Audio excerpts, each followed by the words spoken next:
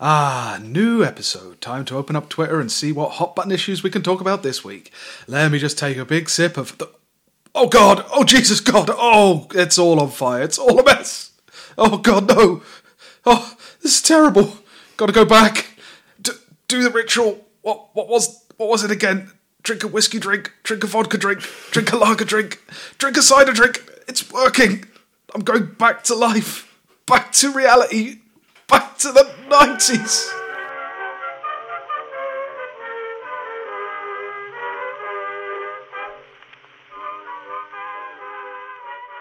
Hello, welcome to episode 33 of We Don't Talk About the Weather, political discussion that to the uninitiated may just sound like screaming and crying. I'm Adam, and I'm here with Hugh. Hello. And we're here to talk about politics. Not this week's news this week. All the last weeks. We had a week off. We did have a week off. Explain. My dog was... I thought my dog was dying. Oh, she was super ill. Shit. So yeah, that was a lot of stress. But she's all good now. She's still old, but she's all good. Yeah. And, you know, doing stuff ready for my daughter's birthday. Oh. Did you teach your dog any new tricks? I taught her how to not die. Cool. That's the best trick. We had a really bonding moment. I went into Anun, the land of the dead, and I brought her back. I had a fight with Chiron, boatkeeper of the dead. Anun's the Welsh one. It's the place where it's just grey and you're not hungry anymore. Fucking grim. I shouldn't read the map in England. It's a really depressing fantasy book. But yeah. So cliched. And, you know, sorted out stuff for my daughter. But yeah, she's all good now. And everything's all sorted. Mm-hmm. So now we can start doing stuff again. Also, we don't want to do about weekly politics anymore because it's bullshit. I don't like the Labour Party that much because Paul Mason keeps on turning up on my Twitter feed and he says things like, hey, guess what I like? I like war. Hey, guess what I like? I like kicking out immigrants. So no, I don't like him. We made the decision before last week to like go back to like we always wanted to like do like feature episodes, like things that we were interested in or thoughts we'd had, and make an episode out of those. But then the election kind of came along, and events. Yeah. And now we're back on track, and it's a good job because everything's on fire. Yeah, everything's on fire. It's like it's glad Labour Party are doing well. It's kind of hilarious that people are listening to the likes of Guido Fawkes with regards to homophobic abuse. But, you know... Yeah. Well, it kind of reminds me of, and segue, the kind of era of John Major and Sleaze. Yes. Because that's the period we're in now. A lot of people tried to kind of position May and Corbyn and all that kind of thing in terms of who they are historically, like what can you most liken this situation to at the moment? Yeah, and like I think probably the most accurate one is John Major. Yeah, a lot of people did knee-jerk comparisons between May and Thatcher because they're women and they both got horrible hair. Yeah, but realistically, she's John Major. She's horrible, and she's not very good at her job, and she's incredibly dull. So we're doing the 90s. Yeah. This is going to be a two-parter. I think we're going to try and do Tony Blair next week, but we're going to focus on John Major this week. Yeah. Yeah. Because a lot of people... There's a load of stuff on Blair because he was such a break with the past. I think there's like almost like an over-analysis of what, to me, seemed like at the time was a very simple project. But John Major... A lot of stuff happened under his tenure in Britain as, like, politically and culturally. Yeah. That I don't feel like gets explored enough. There are a lot of chats about, like, obviously the Europe stuff is probably what he's most famous for, Europe and Sleaze. But I was actually looking for books on like the major years, and there's like 2 or 3 maybe, like as a like an examination of like what it was as a moment in British history. Yeah. You know. So a background on just John Major. I'll try and keep this as brief as possible. Then we'll go into a load of facts. Last thing we want is facts on this podcast. No, we don't want facts. So obviously Thatcher been in power since 1979. By 1990, she had really started to run out of steam. Yeah. Poll tax riots. The European exchange rate mechanism was a thing. She was on kind of her last legs, but being Thatcher, probably didn't recognise it. Yeah, refused to give up power. She got a couple of leadership challenges. She won both of them, but actually had to go to a second round against Michael Heseltine when he challenged her for the leadership. And then she had a massive strop and quit. That was in November 1990. In the following leadership contest after she'd quit, John Major then beat Michael Heseltine as the kind of centrist, again, applicable to the contemporary way that Theresa May came into power. Yeah. In that they couldn't agree on somebody, so they got a kind of bland centrist. Yeah. The economy was not doing well. No. There was massive double-digit inflation. Interest rates had skyrocketed. There was a massive housing crisis. Again, does this sound... That's all like modern time. When Thatcher had come to power in 1979, about 10% of children lived in households whose income was less than half the national average. By 1993, that figure was 33%. Inflation had gone up to, like I say, about 9.5% by 1990. And they had decided to, in order to get this under control, they decided to embrace... kind of use a European connection. Thatcher was always very suspicious of Europe, as we've detailed before, but a lot of the Tory party wanted to mimic someone like West Germany, who had this successful, dynamic, shiny capitalist economy due to infusions of American money after the Second World War. Yeah. So they tied them into something called the European exchange rate mechanism, which was like, basically, we're going to keep our currency. We're going to value our currency about the same as Germany's. We're going to peg it to Germany's currency. Yeah. So kind of Britain had been tied to tried to tie itself to the German economy in a way, because like they'd kind of run out of economic ideas, because they can't raise taxes, because that's the whole point of the Thatcher project. Yeah. They can't spend any more money. They've lost all their manufacturing base. Yeah. So that means you really shouldn't be trying to copy West Germany, because you don't have a manufacturing base, which West Germany was. That's what it had. That's what it had, yeah. And help for American money, and sassy cool terrorists, rather than lazy Irish ones. So all of this kind of economic woes, there's a lot of houses being repossessed, a lot of people starting to lose jobs again, economy overheating. Government have made it so that they can't really do anything about it. Labour Party's up in the opinion polls under Neil Kinnock. I think they have about an 8-point lead going into the 92 election. John Major has maybe a 2-year honeymoon period where he's really just kind of continuing what Thatcher started. He actually starts attacking some of the things that she never touched. So like trains, railway privatisation, electric privatisation, things like that. Yeah. Trains to get rid of those disgusting British rail sandwiches. It was privatised solely so that they could get better sandwiches, and they didn't. It's a pure failure of privatisation. It's what Marx talks about. Well, they go on about bad sandwiches. It's the main thing they go on about on the radio when they talk about if we go back to the days of British Rail, is the quality of the sandwiches. Yeah, and admittedly, I have had a sandwich on one of the like a Virgin train, and when the sandwiches are there, it's quite a nice sandwich. But also, it's a very expensive sandwich, because for the right to go to the expensive buffet cart, I have just spent £70 to go to Nottingham. So the privatisation of the railways is underway. Apparently, I was reading up about this.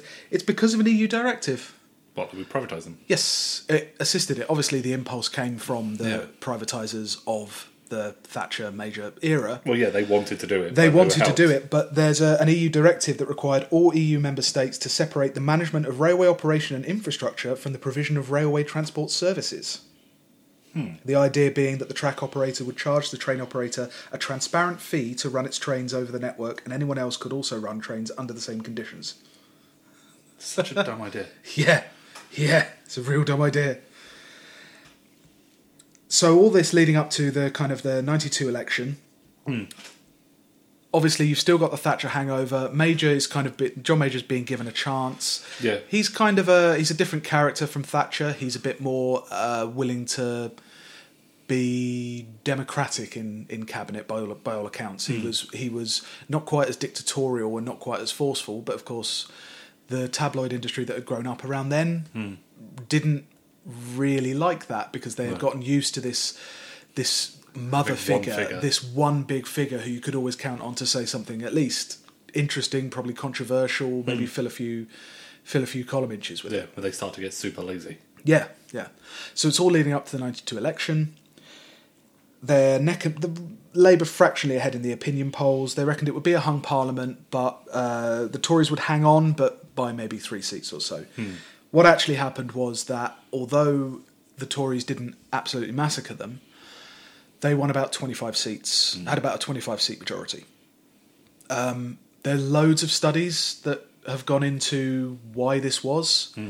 But it seems Labour did a study to try and work out why. They tried to work it out, and it wasn't particularly one thing or the other. There was Neil Kinnock, who people didn't like. Oh no, he's horrible. People did, yeah, but at that point, like he was perhaps not appealing in a kind of like photogenic sense, in a media sense, but he had promised, like they had promised immediately to like reverse the privatisation of the railways. They promised to change attack on trade unions and all that kind of stuff that Thatcher had cracked down on.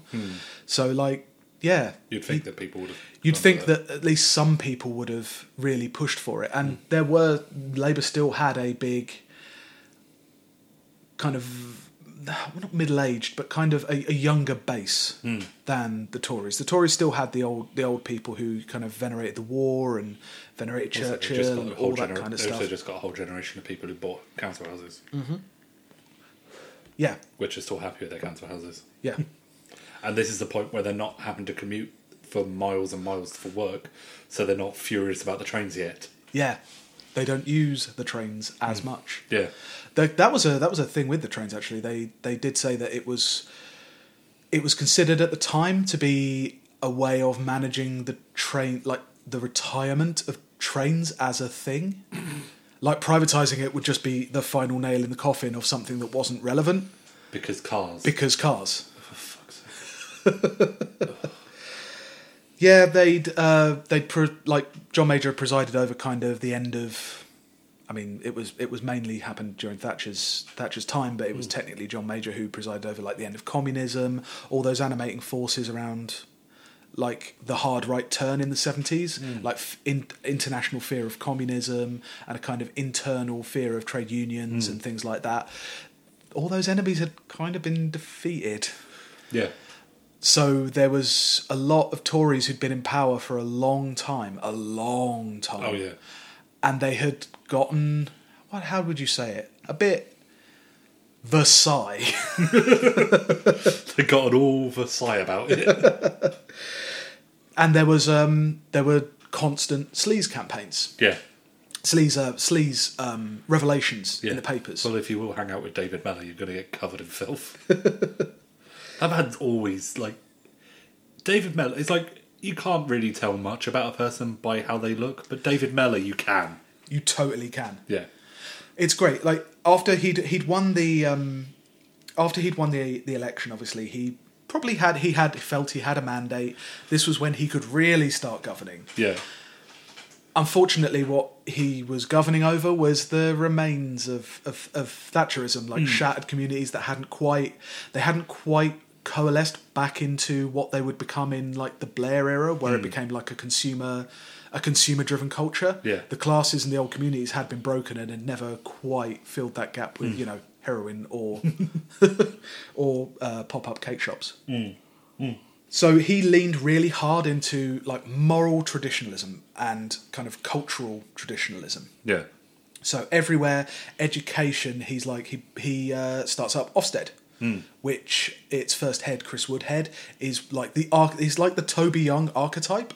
Or it's so weird that all of the things that you hear now that are kind of tired talking points, they all have their like origin in the major era. So Chris Woodhead is always talking about, you see, I need to break the backs of the monolithic teachers unions and these progressive liberal educators. It's like, I've heard a lot of people talk about being educated in the 70s and 80s. Indeed I was. I don't remember it being that like, you've got a kind of stereotype of like hippie education and liberal education with no grades. And it's like, that does not sound like any school I've ever been to or anyone I've ever talked to. No. Well, we went to our school was never going to be a kind of hippie school.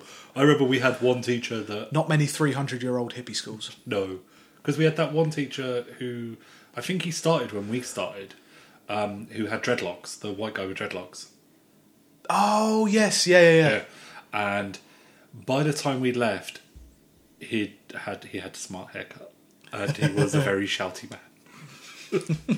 And he'd become like the rest of them. He was like, one of us. And that's the kind of thing. Yeah, but so we didn't really see any of these kind of... But I imagine that nowhere had the kind of hippie teachers that you'd imagine that probably only exist in the fever dreams of conservatives. Yeah, it's an imagined enemy. Like that Tory that came out this week who wanted to find out all the lecturers who were talking about Brexit. Yeah, exactly. That's like it's an imagined idea of like the academic sphere being full of all these lefties. They're not really. Yeah, when you've seen them kind of try to work out who the enemy is, because as you understand, there's always an enemy. Oh, there has to be.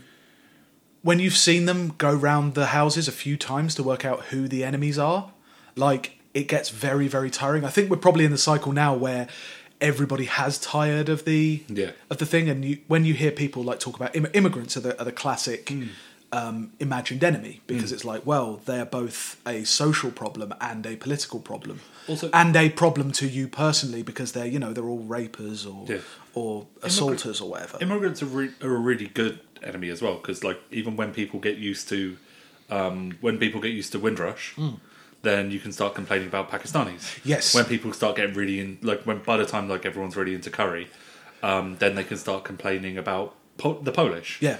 And then when people have gotten used to how good a Polski sklep is, then you've got 9/11 to like remind everyone again about Muslims. And with Muslims, you've got the double thing as well, because race, a religion, not a race. Even though they look awfully like a racialised other to me. Yeah, and it's one of the great gifts to the Conservative Party, the EU, because even by the time that people have gotten used to the Polish, then you've got the Bulgarians, who are kind of the same, but also very scary and different. Yeah, and then you've got the Romanians.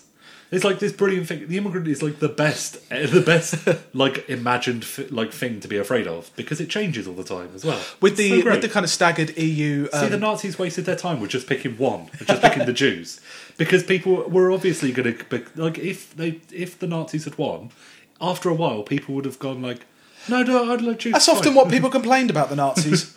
Not imaginative enough. Lacked a dynamism. Yeah. They lacked a fluid, flexible view of the world, the Nazis. What I'm saying is, if I was going to construct a fascist society with an other for everyone to focus on, it would be an ever-changing other. Yeah. To keep them on their toes. So you see it, I used education as a example, but there's a real we look at it now and we look at Tories coming out with old racial slurs or old weird scolding outbursts, and they did used to do it in Thatcher's time, but Major's time was the real kissing my fingers time for that kind of thing. So it's Edwina Curry coming out and saying that talking about Sky TV, it was Sky TV though, not flat screen TVs, another imagined enemy, or she's not religious herself, but she said that only good Christian men don't get AIDS. Not only is she not religious, I believe she's of a Jewish background. So I don't know where that comes from. Well, no, you know exactly what it is. I know exactly what it is, yeah.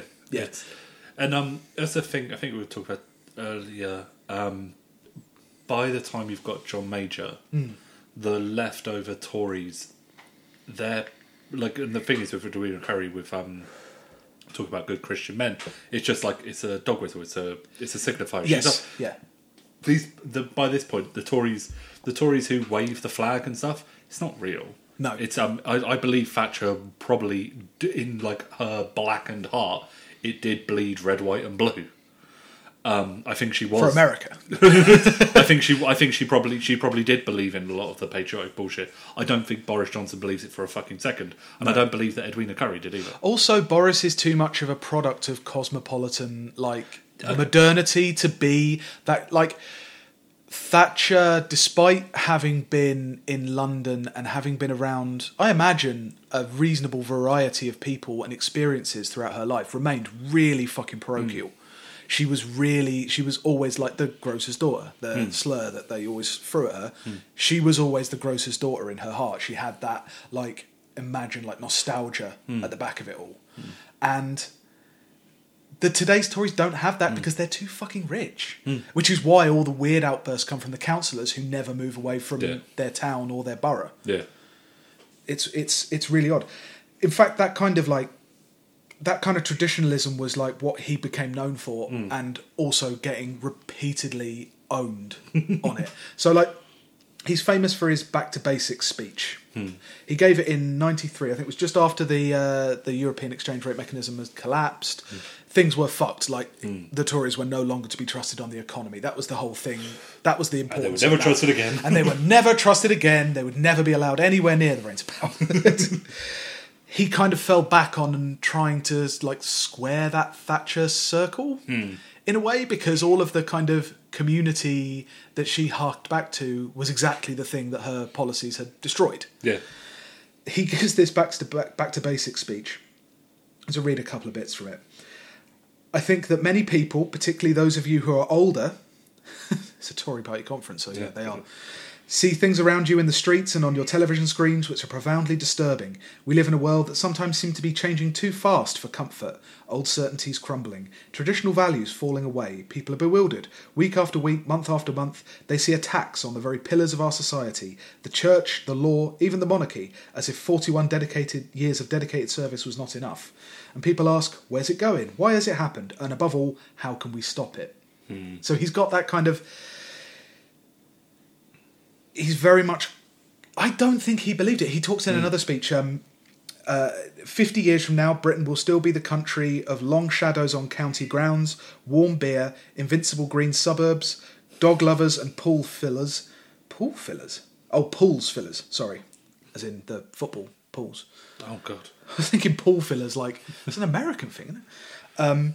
I'm just thinking like I'm filling up old swimming pools with gravel. Seems like a British thing. Pools fillers, and, as George Orwell said, old maids bicycling to Holy Communion through the morning mist. And if we get our way, Shakespeare still read... Shakespeare still read even in school. Britain will survive unamendable in all essentials. It's this fucking, like, does not describe Britain even in the fucking 70s or the 60s. Cycling to Holy Communion. Yeah. That's like, is that pre-Reformation? Yeah. Do they call it Holy Communion in C of E? Do they call it communion or? No, that's a Catholic thing. Yeah. I mean, they still do the thing. Oh, it's the Eucharist, isn't it? It's the Eucharist in C of E. In C of E, they don't do the eating the flesh and drinking the blood bullshit. No, they do, don't they? They do, but Protestants don't believe in. Protestants do it, but they don't believe it's real. They don't believe it. The priest literally turns it into the body and blood of Christ. Maybe High Church does the thing, but not a standard C of E church. I don't think communion is a thing that was happening in '93. In 1993, old maids were not bicycling to Holy Communion. At least not as a representation of what was happening in most people's lives. No. It's so strange. As I've said, the kind of long period of power of Conservative dominance meant that all these Tory MPs who had been in their seats for 12, 13 years, they were starting to get a little bit weird with it. So there were a lot of sleaze scandals. I'm just going to read out a few. Okay, that's good. 1992. David Mellor resigned as the National Heritage Secretary. Mellor had been subject of intense press attention regarding his extramarital affair with actress Antonia De Sancha. Mellor remained in office for 2 months after the story broke, but was forced to resign when it was revealed that he had accepted a free holiday from the daughter of the PLO's finance director. It seems so lowbrow now. Yeah. Like, oh yeah, PLO. Yeah, I know him. Chairman of PLO. 1993, between September and November 1993, newspapers revealed that Junior Transport Minister Stephen Norris had separated from his wife and was conducting simultaneous affairs with 3 different women who were not all aware of each other's existence. Fantastic. A further 2 long-term mistresses from his past were also exposed. 1994. Tim Yeo resigned as Minister for the Environment and Countryside following the revelation that he had fathered a child during an extramarital affair. Yeo had previously criticised the number of single mothers in Britain. Because they're always nagging at him. January 1994, Alan Duncan, remember him, resigned as Parliamentary Private Secretary after it was revealed that he had acquired a council house at a reduced price by exploiting a government programme to increase home ownership by the underprivileged. January. Oh, wow, there's a lot in January. Married Conservative MP David Ashby admitted that he had shared a hotel bed with a close male friend on a rugby tour, but denied claims by his wife that he had left her for a man. Conservative MP Stephen Milligan was found dead as a result of autoerotic asphyxiation. Fantastic. Hartley Booth resigned as a parliamentary... Hartley Booth. Such a great name. Resigned as a parliamentary private secretary. The married father of three and Methodist lay preacher claimed that his 22-year-old female researcher had seduced him into kissing and cuddling. I love that. That's so good. That's so much better than autoerotic asphyxiation. Is it though? Being seduced into kissing and cuddling. That sounds so... Oh. That sounds like proper Carry On tiffin. Yeah. We're going tiffin, and in Carry On it's only they're inside a wardrobe and they're all skew-if. That's adorable. Michael Brown resigned as junior government whip after the News of the World revealed that he had taken a holiday in the Caribbean in the company of a 20-year-old man. At that time, the age of consent for same-sex male relationships was 21. He later. By the way, the last since Tim Yeo, all of those were in 3 months. Now we're on to July. David Tredinnick and Graham Riddick resigned after being caught by the Sunday Times taking cash in exchange for parliamentary questions. October, Tim Smith resigned as Northern Ireland Minister after being accused by The Guardian of accepting cash to ask questions on behalf of Mohammed El-Fayed. 25th of October, Neil Hamilton resigned as a minister for the same thing. March 1995...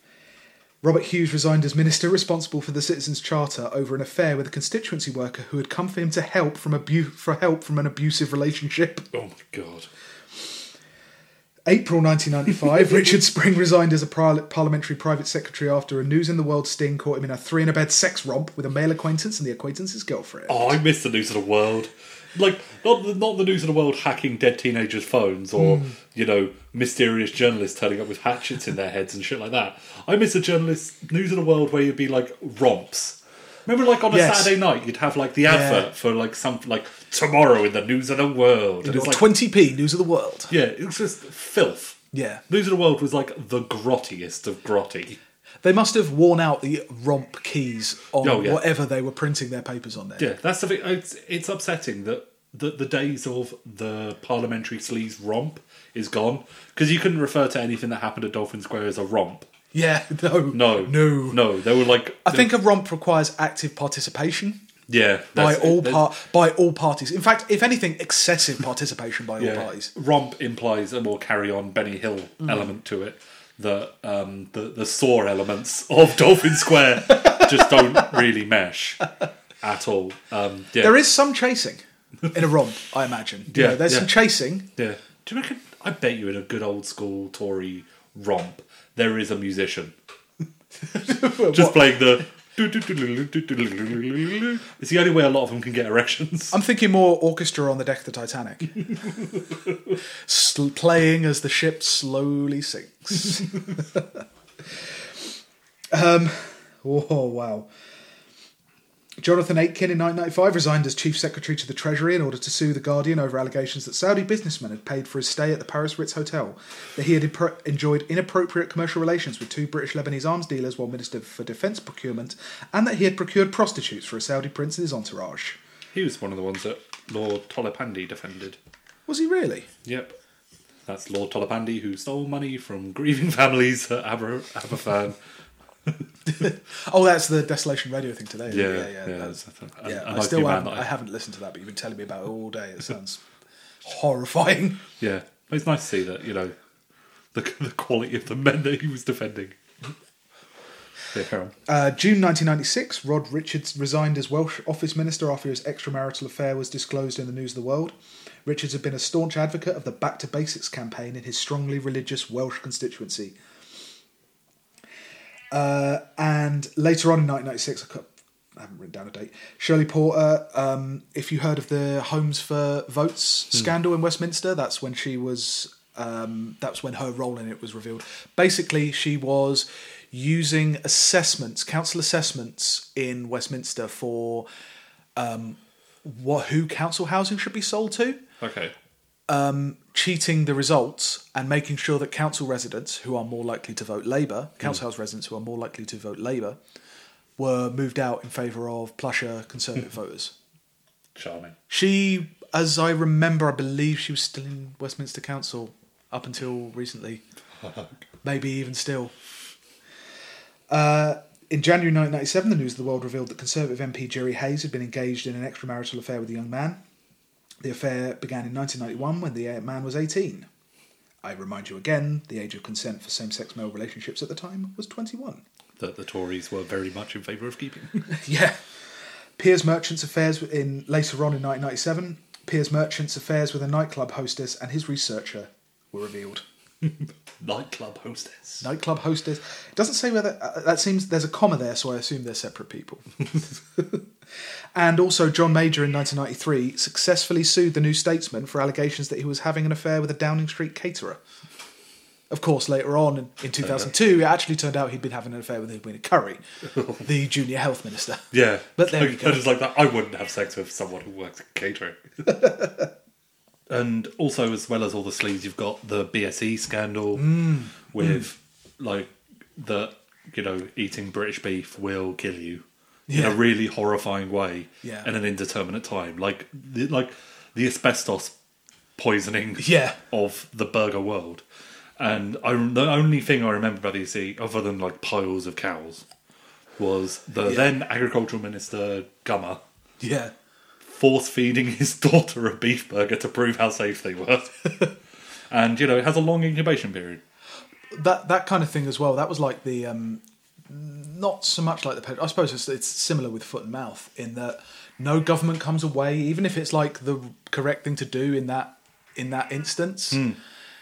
It doesn't... No government comes away well from the mass slaughter of life. Do you know what I mean? Those images of piles of bodies on the news, it's not a good image. That is bad. It's a bad image to cultivate. Yeah, and I can't remember... I might be wrong, but I'm pretty certain it was to do with... It was like... Because they were part of cattle feed was old cattle. Yeah, because they were reusing old cattle that had died in the cattle feed, and that's how it was getting transmitted. Yeah, it's that big of industrialised farming, and you're starting to get the first kind of problems of that now we're getting other problems with it now. Yeah. But, it's all... Like, again, it's all this stuff that comes out of this time of Tory sleaze. Yeah. And also, you can hear one of our co-hosts, my cat Mouse... Yep, Mouse. Shouting... It's not the shadow co-host. Yeah, I think I'm going to put up some pictures of some of the other cast of our podcast that are usually quite quiet. Like my beautiful Chani. She's just sitting there quietly. Just sitting there quietly licking herself, She knows naught of BSE. No, she's a good cat. Her favourite food is vegan food at the moment. Really? She keeps on stealing my vegan ham. So you've got this... It's an ever-present attitude, because while you've got all of these Tory MPs partying like it's 1789, you've got the figure of John Major, who seems just so out of touch, and so... He just seems kind of away. He seems distant in a way that, like Thatcher, when she was distant, she seemed almost like godlike. She was distant because she was above you. Yeah, she had control over everything, and I think that was definitely, to a country that's like been raised to revere monarchy, it definitely chimed some bells in that kind of part of your brain. Whereas the kind of distance that John Major had was the kind of distance that Margaret Thatcher had in her later years. A slightly absent-minded uncle. Yeah. Or aunt. And they had run out of steam internationally as well, because there was this constant fear. They were the last... I think, not the last generation, certainly, to worry about like Britain's decline, like as a great power. So John Major was lucky in that he got the end of the Soviet Union to kind of be pictured with like Helmut Kohl and Gorbachev and all that lot. But it never really, I think there was definitely a feeling that like Britain was becoming a backwater, and all of the kind of really pushing the Union Jack and really pushing the armed forces. Yeah. They were trying to just like push back on that thing, because they'd won all their domestic, and like they'd won, like the new right, the hard right had won their ideological battle. Yeah. You know? So you've got like they kind of retreat into nostalgia, which Thatcher had done. Obviously, she definitely looked back more than I think she looked forward, as opposed to what she actually did. Major kind of like pushes a bit harder in that direction. Like it's more aimless. There's less, like Thatcher probably had the Second World War as, she was trying to market it as like a direct experience. So I'm in this battle with the Unions. They are the enemy, the enemy within, whatever. And I am Churchill. I'm on the battlefield. I'm in the command centre. I'm desperately fighting this defensive battle on behalf of all of you. Talking to her, you know, her middle class base and her upper class kind of base. Whereas John Major has this sense of like, you're looking back at Churchill. Yeah. As it's like, look what a great man he was. Of course, we don't have to fight any more of his battles because we've all won. Yeah. And so he's always tarred with that kind of like weakness. Yeah. That kind of like, like armchair warrior almost kind of feel. And he doesn't really, in his policy, doesn't really do anything to dispute that. Like he actually set up what would become the Ministry for Culture. And at the time it was called the Department for National Heritage, which is really fucking like Orwellian. It was apparently widely assumed to have been a gift for his friend and fellow Chelsea fan David Mellor. Partly as a reward for steering the sale of ITV franchises as a junior Home Office minister, but he survived only 5 months in the role. So, the sale of ITV. Yes. David Cameron, one of his first jobs was he was David Mellor's assistant. Yes, David Cameron David Cameron went to work for Granada. David Cameron was a very, very young Conservative Party member and kind of back office guy in the 1992 election. I didn't actually pick it out for my notes, but there was a quote of him saying, you know, we're in charge now, this is it. Because there was definitely, like, to flip it a bit, after the 92 election, there were a load of people in the Labour Party who I think kind of dropped out. There's a whole generation that have grown up under Thatcher, and they hate what Thatcher's done. They hate everything she stands for. They're the young people, they're new, but they're kind of getting into their 30s in the 90s. And the 92 election under Kinnock was like the last little spurt. It's like, we can get rid of the Tories if we win this election, and then they lose. And so they're just like, oh, fuck it. And it's, well, fuck it then. You're dropping away. Like, there's a quote from John Farrell. Let me just look up here. Yeah, John Farrell said, I had always known it was impossible for one person to change the world on their own, but I felt so bitter about the outcome of the 1992 election that I stopped particularly trying. Like, you're getting to kind of Generation X, like in a kind of the whole of the West sense. You've got Generation X coming up. They're quite cynical. They're quite critical of power in any sense. Yeah, they're not going to try and claim power for themselves, so they're just going to drop out. Which is what a lot of people did. It helped that a lot of the cultural currents at the time that had been present in the 80s were kind of able to be monetized. So I'm thinking particularly of like stand-up comedy. Yeah. So you have like Baddiel and Skinner and Jack D. Yeah, we take all those. And they start doing like stadium tours. Like that was that. Who's the guy who's with... he's that guy who did that really great show on oil a few years ago. He did a stand-up show, stroke lecture. Anarchist. Yes. He did Wembley Stadium. He was a comedy partner with David Baddiel, and he did a stadium show that, like, in those, like, remember the 90s things, like, alternative comedians come on talking head shows now and say that was the death of alternative comedy because they were doing this huge show. They came in on, like, zip wires and all this kind of razzmatazz. And it was kind of the end of the single alcoholic talking in a basement in Derby. Yeah. It's weird because it's sort of still coming back, kind of, where you see it like with, like, the Fringe is just full of stand-ups. It always has been, but it seems like that's always the goal now, to the stadium tour, and it's a bit... Yeah, definitely. So you have, as well as you've got the Department of Heritage, you've got the start of the, what's it called? I've got it here. the Planning Act of 1990, which was when you first start having like grade 2 listed buildings, things like that. So it's this attempt to preserve what's left. To start freezing things. To start freezing things in Saving a moment those in horrifying time. sash windows that make everything cold. Well, there's reasons why kind of it wasn't until much, much later that the kind of more modernist buildings and the kind of Art Deco buildings started getting listed. Yeah. Listed building status. Yeah. He's trying to balance that kind of...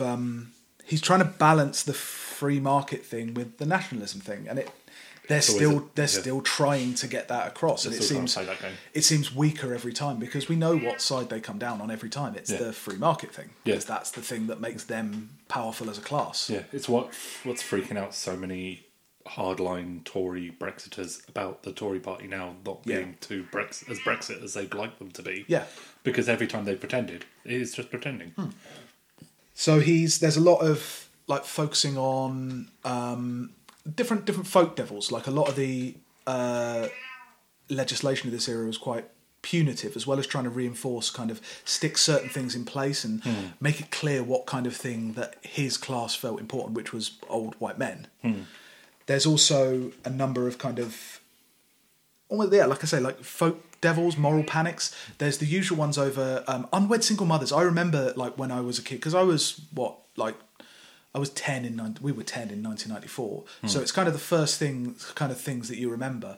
And the things that I remember were Conservative MPs going on TV and talking about unwed single mothers all the time, as if they disappeared, everything would be all right. Yeah. There's still a residual kind of not residual, it's not residual, downplays it massively. No, but there was still severe. It wasn't as bad as it was in the 80s. It's not as bad. You had Section 28, which was still in place and vociferously defended by the Tory party. Yeah. They would never, ever, they would not let that go. Yeah. It wasn't repealed until, I think, 2000. And, so you've got a few, like, moral panics. So, Pitbull Terriers. Yeah. Yeah. Dangerous Dogs Act comes in 1991. Specific breeds of dog being outlawed. Yeah. Yeah. As if they are an evil all on their own, as opposed to they were trained or not properly trained to fight and injure things. A big one was ravers and travellers. So I remember the raver panic. Yeah, the Criminal Justice and ruining farms. Criminal Justice and Public Order Act 1994. A few things in that act. Substantially changed the right to silence of an accused person, allowing for inferences to be drawn from their silence. Police were given greater rights to take and retain intimate body samples. They mean blood and cum. Yeah. Yeah. Increased police powers of unsupervised stop and search. Section 80, which repealed the duty imposed on councils by the Caravan Sites Act 1968 to provide sites for gypsy and traveller use. Grant aid for the provision of these sites was also withdrawn. Collective trespass and nuisances on land, and sections against raves, which this got a lot of coverage at the time because it specifically defined music. So you were not allowed to play trespass on like public land, like fields and warehouses and things like that. Gave the police extra powers to prosecute people who did. It defined music as sounds wholly or predominantly characterised by the emission of a succession of repetitive beats. Fantastic. And had further sections on disrupting hunt sabbing and things like that. So they're identifying really clear enemies in a way that, like, I don't think they would do now. They would investigate what they don't like and then make legislation that affected them and go, oh, well, it just happens. I just think everybody should be under the same law. And whereas this specifically targets like isn't this where like dance festivals? Guido Fawkes started to make all his money from like rave stuff, didn't he? He did, and selling photos to the News of the World. Yeah, he did. That very specific like rave scene birthed a lot of. There was the kind of good people who came out of it. Like who? KLF. Oh shit. KLF, the Orb. You know. Stupid hippie. You're a stupid hippie. And yeah, you also had then the libertarian wing who came out of it. The more libertarian people, tended to come out of that Yeah. That kind of thing. Other kind of targets of general hatred, the multicultural city. So there were a number of riots. Recessions always bring riots. There were riots in Handsworth in Birmingham, Blackbird Leys in Oxford, Cates Hill in Dudley, Meadow Well on Tyneside, Ely in Cardiff, and Hartcliffe in Bristol. Areas that specifically were full of left behind working class communities that had possibly had paid employment before, but had been shattered by the deindustrialisation of Britain. Yeah. So it's specifically targeting those who were left. You also had their own children. So this is the era of like Jamie Bolger was murdered in 1993, and a young Tony Blair came out in 1994, made a very famous speech about how this was symbolic of a moral decline. Yeah. He's already adopting kind of John Major, like the kind of inverse of John Major's like position, where John Major is always kind of, you know, his morality is like this positive thing that needs to be guarded. Like Tony Blair is in opposition, so he's talking about like moral decline. Yeah, like that's the reason he's already adopting that. Sound like a Tory. He's sounding like a Tory, exactly. Philip Lawrence as well, headmaster was stabbed outside school in 1995. Another kind of like, children are beginning to be regarded as dangerous, especially if they're in inner cities or are not white. Yeah, you know. Yeah, I remember the Jamie Bolger thing. That's probably a bigger thing that affected parents with regards to letting their kids go out than like Madeleine McCann did. Yeah, certainly. I think it was already mostly underway. It's also because the footage as well was really horrible. But yeah. Yeah.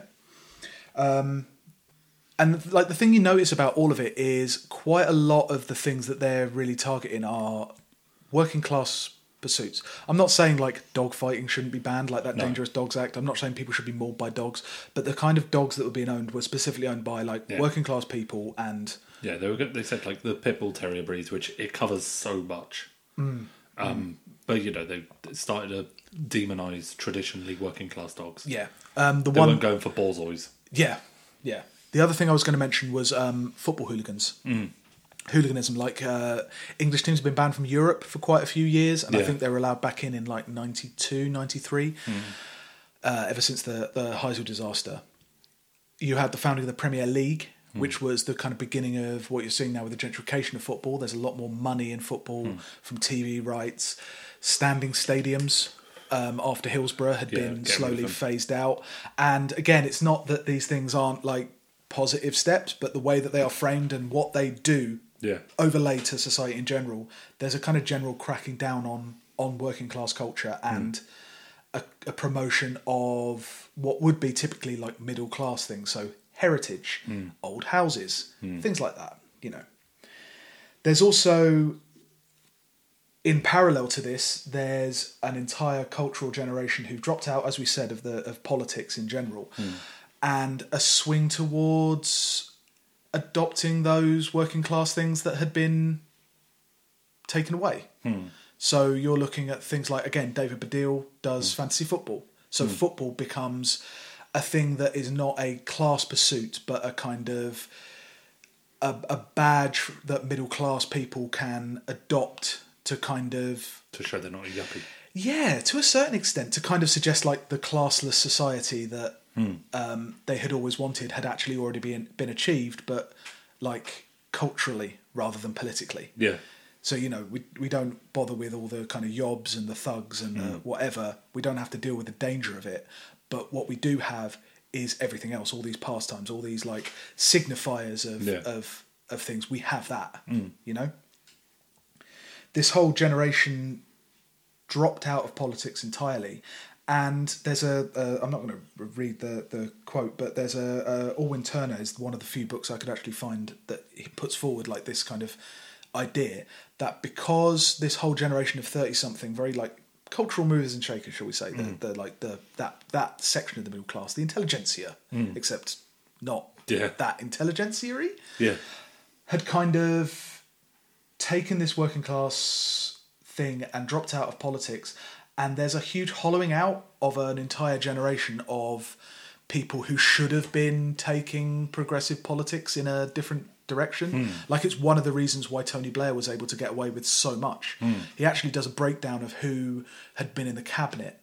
And I think after John Major, who was born in, I think, the 40s, there's a gap of people who were born, like, from, I think it was 62 up until about 67. Like, there's a gap of 5 years where there's no cabinet members who were born in that period who hold prominent office, because people of that age who came to, so if they were born in, say, 65 and they're 30 in 1995, they're not going into politics. They're not going into politics in a parliamentary level, and they're not being political even in a cultural sense, because they have this whole other, it's boring, or it's passé, or it's lecturing, or something like that, you know what I mean? So Tony Blair, who is maybe 10 years older than that, can get away with a shitload because there's nobody coming up behind him. It's why, like, Jeremy Corbyn, how old is he? 68?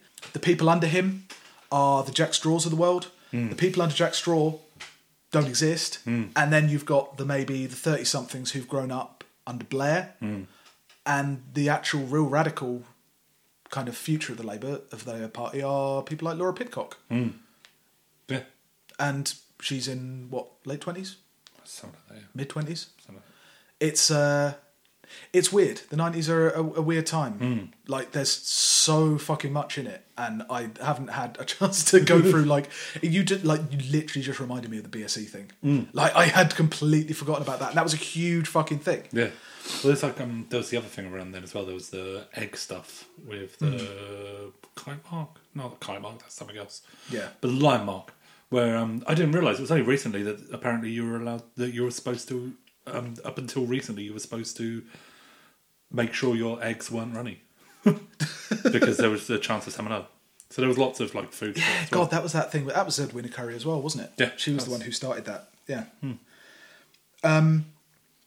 Towards the end as well, you have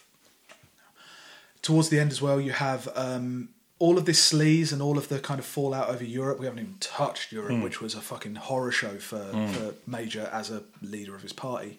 You had so much division and so much split that when Tony Blair was kind of coming into power, his big thing was, whatever happens, we're unified on the surface. Because you've got this media that is voracious, will never stop kind of hitting you as hard as it can. So at the same time as I'm pulling the Labour Party to the right, because Thatcher's won the argument, she is the future, she's it now forever. John Major does nothing to disprove that. We've got to go in hard on that, but we've got to go in hard on that from our side, like a cosmopolitan middle class side, rather than a, like I say, parochial kind of like old white man kind of way. So that kind of gets very rigid. Everything gets very rigid. You have, if you're going to go into politics, you better be fucking squeaky clean. You better be absolutely on message all the time, and you got to be disciplined all the time. Don't fuck up ever, because you're out. Which is like a weird byproduct of the Major sleaze era. It's really weird. So you're left, when Tony Blair comes into power, with like this. There's this definite euphoria. Everybody who'd supported Labour in 1992 were massively happy, enthusiastic, but it's a kind of enthusiasm of kind of, oh, finally. Without actually... It's more of a... Again, it's considered in cultural terms. It's, the young people are coming in. The young, dynamic people. Now we can get things moving. D-Ream. Without ever... Yeah, D-Ream. Without ever talking about what direction it's going in or what they plan to do. And... try and get more into that next week. Yeah, I think, on the Blair thing. Okay, but to cheer us up a bit after all those facts and analysis, we'll talk about the stuff that was going on culturally around then, specifically the stuff with TV, because this is like the height of the worst of British sitcoms. Stuff that I've been watching a lot of them again, and for the most part, I find them unbearable. They are appalling. But the thing is, it was that thing that came out with the BBC. The most successful BBC show that's sold all over the world is Keeping Up Fucking Appearances. The most exported television programme being sold nearly 1,000 times to overseas broadcasters, beating out Attenborough. And if you want to know why the world hates us... I fucking love Keeping Up Appearances. We're going to talk about this in a minute. What did you watch? I've watched a lot. I watched The Brit-ass Empire. That's appalling. That's just like it's That's just so a fucking dissection good. of a man whose life is just shit. Because it's about a bloke who's the manager of a leisure centre, Yeah, it is. and he's horrible. And that's a recurring theme in British sitcoms, especially around the 90s, that the characters are horrible.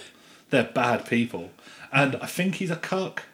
Or No, his wife is totally cheating on him all the time because Yeah. she cannot stand him. Yeah. And she's like a major character and she's presented sympathetically. Yeah. As if he's so unbearable to be around. Yeah. That she constantly cheats on him. And it's like the first one. It's like it's starting to have this thing of Tories aren't in any way something to aspire to or like.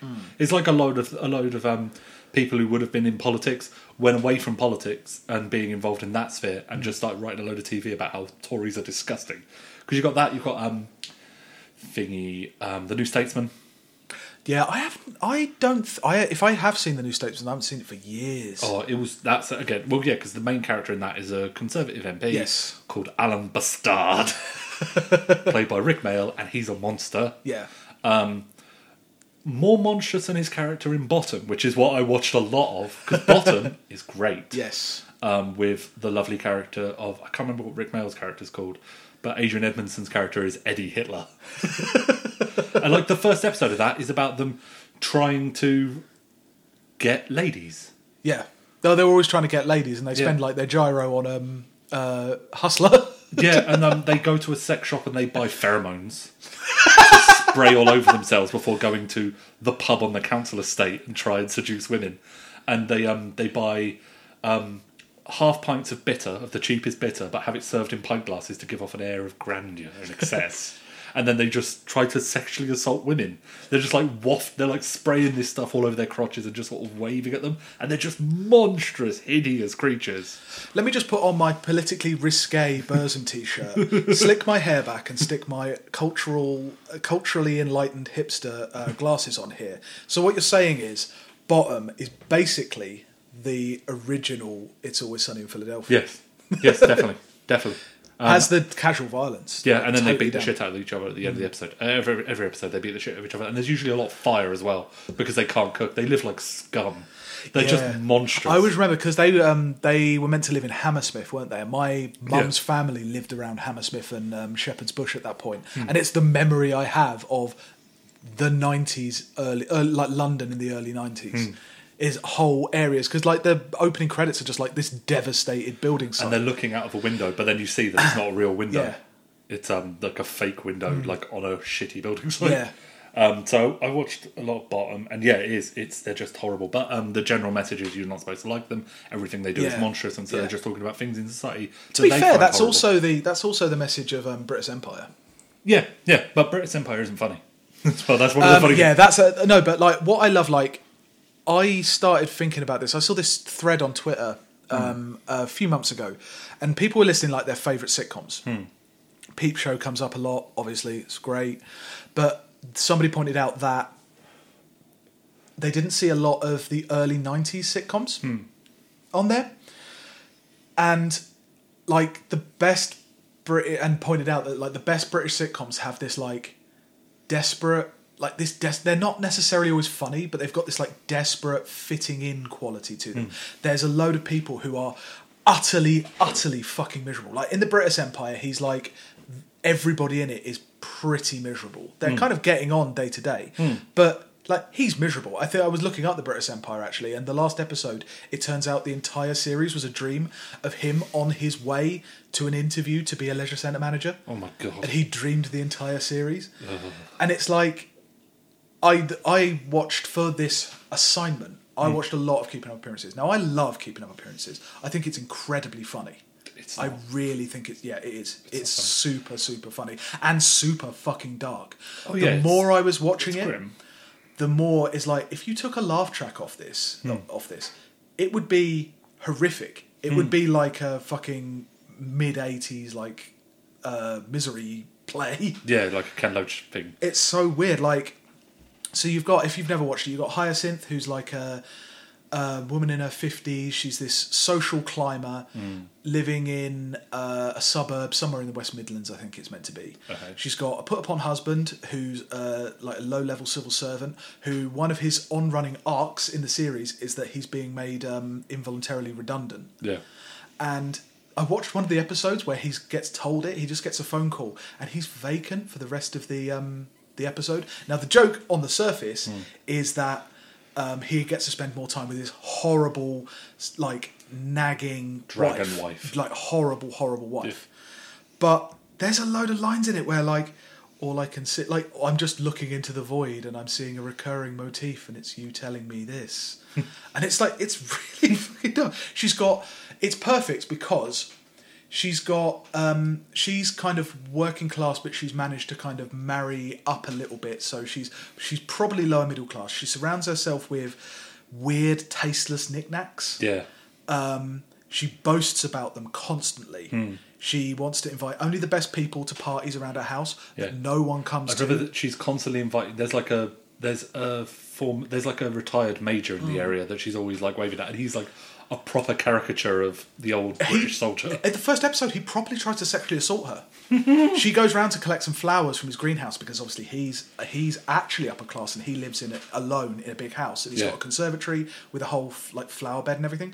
She goes round to get some flowers and he throws himself on her and chases her around. And she gets out and like he grabs her coat and takes her coat and she just escapes and she gets out. And then there is an element, obviously, because they're playing it for comedy, like she goes, you know, she's all flustered and everything, glad she got out of that situation. But actually, like I say, you take the laugh track on and you take the knowing look to the camera at the end of the scene.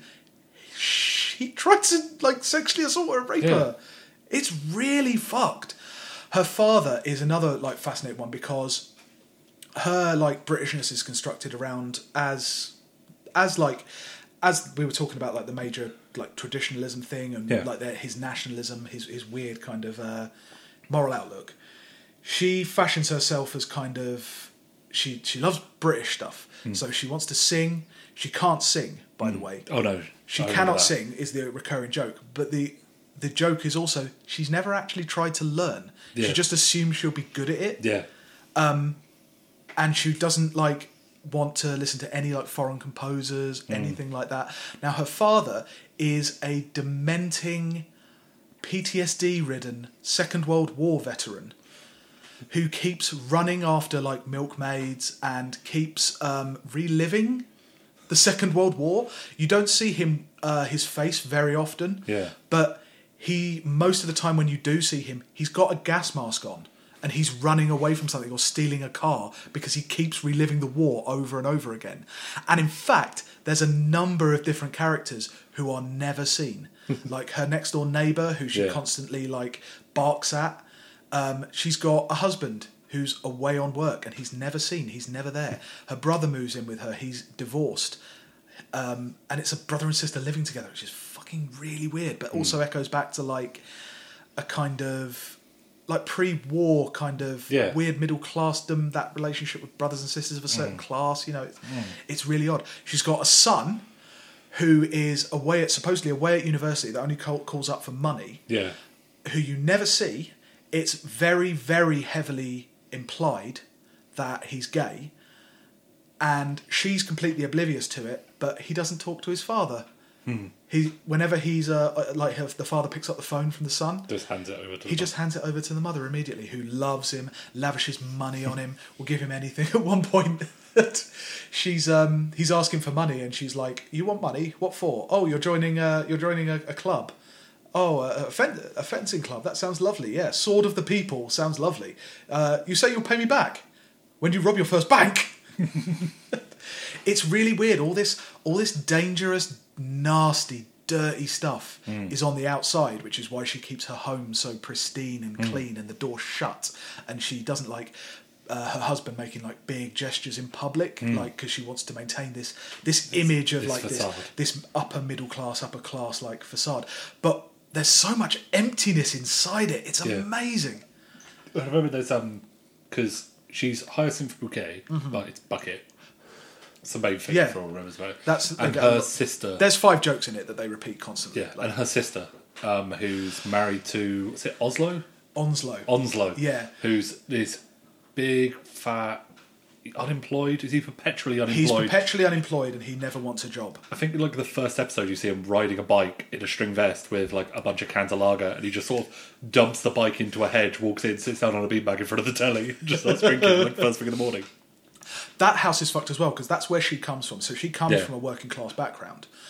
Her sister, who's married to Onslow, constantly reads romantic fiction. Yeah. Because she's unfulfilled. Yeah. Her other sister is like a kind of like a dynasty soap opera star, like a working class like soap opera star. So she's constantly having like affairs. Crossroads. Constantly having affairs with married men and threatening to kill herself. And there's a load of episodes where she's just walking through scenes in veils trying to kill herself. At one point, she takes a load of pills and goes in, like, it's played for laughs, but like I say, you take that laugh track off and it's fucked. It's really fucked. British comedy is pretty dark anyway. It's weird. All the best British comedy has, like with Peep Show as an example, there's this constant abyss underneath them. They won't change anything. They're scared to change anything because if they change anything, they plunge into this fucking horrible experimental abyss where nothing's true and nothing's for certain, and they'd rather cling to this decaying certainty rather than try anything new. Yeah. Or open up in any way. Get away from the conventions that they know. It's really weird. There's a load of examples of that in the early 90s. There's the other one I watched was AbFab, which I didn't find it funny at all. That's super grim. Joanna Lumley is really funny in that. But she's such a tragic character because the whole point in that is you've got, I can't remember what the name of Joanna Lumley's character is. Eddie. No, Eddie and Patsy. No, it's Patsy. Oh, yeah, because it's Eddie and Patsy. Eddie and Patsy, yeah. And Eddie is the main character, and she's like this. She's this enabling monster. She's got this weird job for a fashion label where she doesn't really have to do anything. Yeah, it's old media, isn't it? It's the old fashion world where you really could find jobs where you could just drink all day. Yeah, and she pretty much maintains her friend in this permanent state of alcoholic and drug-addled oblivion to make sure that she doesn't feel shit for not doing anything either. Yeah. And you have this recurring thing with like her ex-husbands who are like significantly nicer than her and her suffering daughter. But her daughter is played as a nag for being annoyed at her. Yeah. But main thing I remember... She's a Puritan. She's a very Puritan character. What's it? Sapphi? Yeah. Saffron. Yeah. And it's this weird. They live this horrible vacuous existence where they go from failure to failure. Yeah, never doing anything. Like they've got a load of trends in that show as well, and they're surrounded by like beautiful things because they're rich. They are of an upper class like media fashion. They're wearing expensive things that look hideous. They always look hideous all the time, and that is the point. That it's like. Yeah, it's absolutely a facade. But also, I remember in that show, they're constantly casting themselves back to the 60s. They're constantly looking back. Yeah. And even sooner to like her ex-husbands, and she's always looking back longingly at what could have been while fucking marching forward and destroying herself. I haven't seen the film yet. The film came out last year. It seems like that's like nostalgia for that period because we're in that era now where we're looking back at the 90s kind of nostalgically, but it's But there's a couple of, and for next week I think I'm going to watch things that aren't comedy. A lot of because around then there's some of the best time for British soaps and the best time for British drama because around in the 90s you have the best soap, the soap that died, Brookside. Yes. Which was my favourite soap. Yeah. And after Brookside, I watched Hollyoaks, and that was a mistake. Yeah. It took me a long time to get out of that Hollyoaks hole. It's got a long distance stare. The comedy was like super grim, but also they had the drama. They had some really like good weird ones, like Heart of Darkness. Yeah, when was that? I think that was late. That was late 80s, early 90s, where you had like the book, which was weirder, had the ending with the main character being a police detective trying to find out why his daughter died, and he ends up becoming a tree. Nice. In the film, he doesn't end up in the TV series, he doesn't end up becoming a tree. But also in the 90s, you get, and towards the end of the 90s, especially with the Blair stuff, you get Our Friends in the North, which is one of the best. Oh god, that's fantastic. Yeah, but we'll talk about those things We'll, next week. I think we'll do a full Blair thing. Yeah, hopefully next week. Yeah. So I think we're all wrapped up for this week. You can subscribe to us on iTunes. You can follow us at WDTATW_podcast. You can follow me at BM Bergamo, or you can follow Hugh at Tanner Smashing. Yeah. And let us know what you think. Hopefully we'll pivot towards doing more feature material. Yeah. I think of us more of as Guardian's long read than an opinion column. Or if this doesn't work, we'll just go back to fucking bragging on people who've said bad shit on Twitter. Yeah. But this week especially, I'm very glad we didn't do that. Yeah. It's been a bad week. No worries. See ya. I love my country, indeed I do, but oh, that war has made me blue. I like fighting, that's my name, but fighting am the least about the fighting game. When Mr. Hoover said to cut my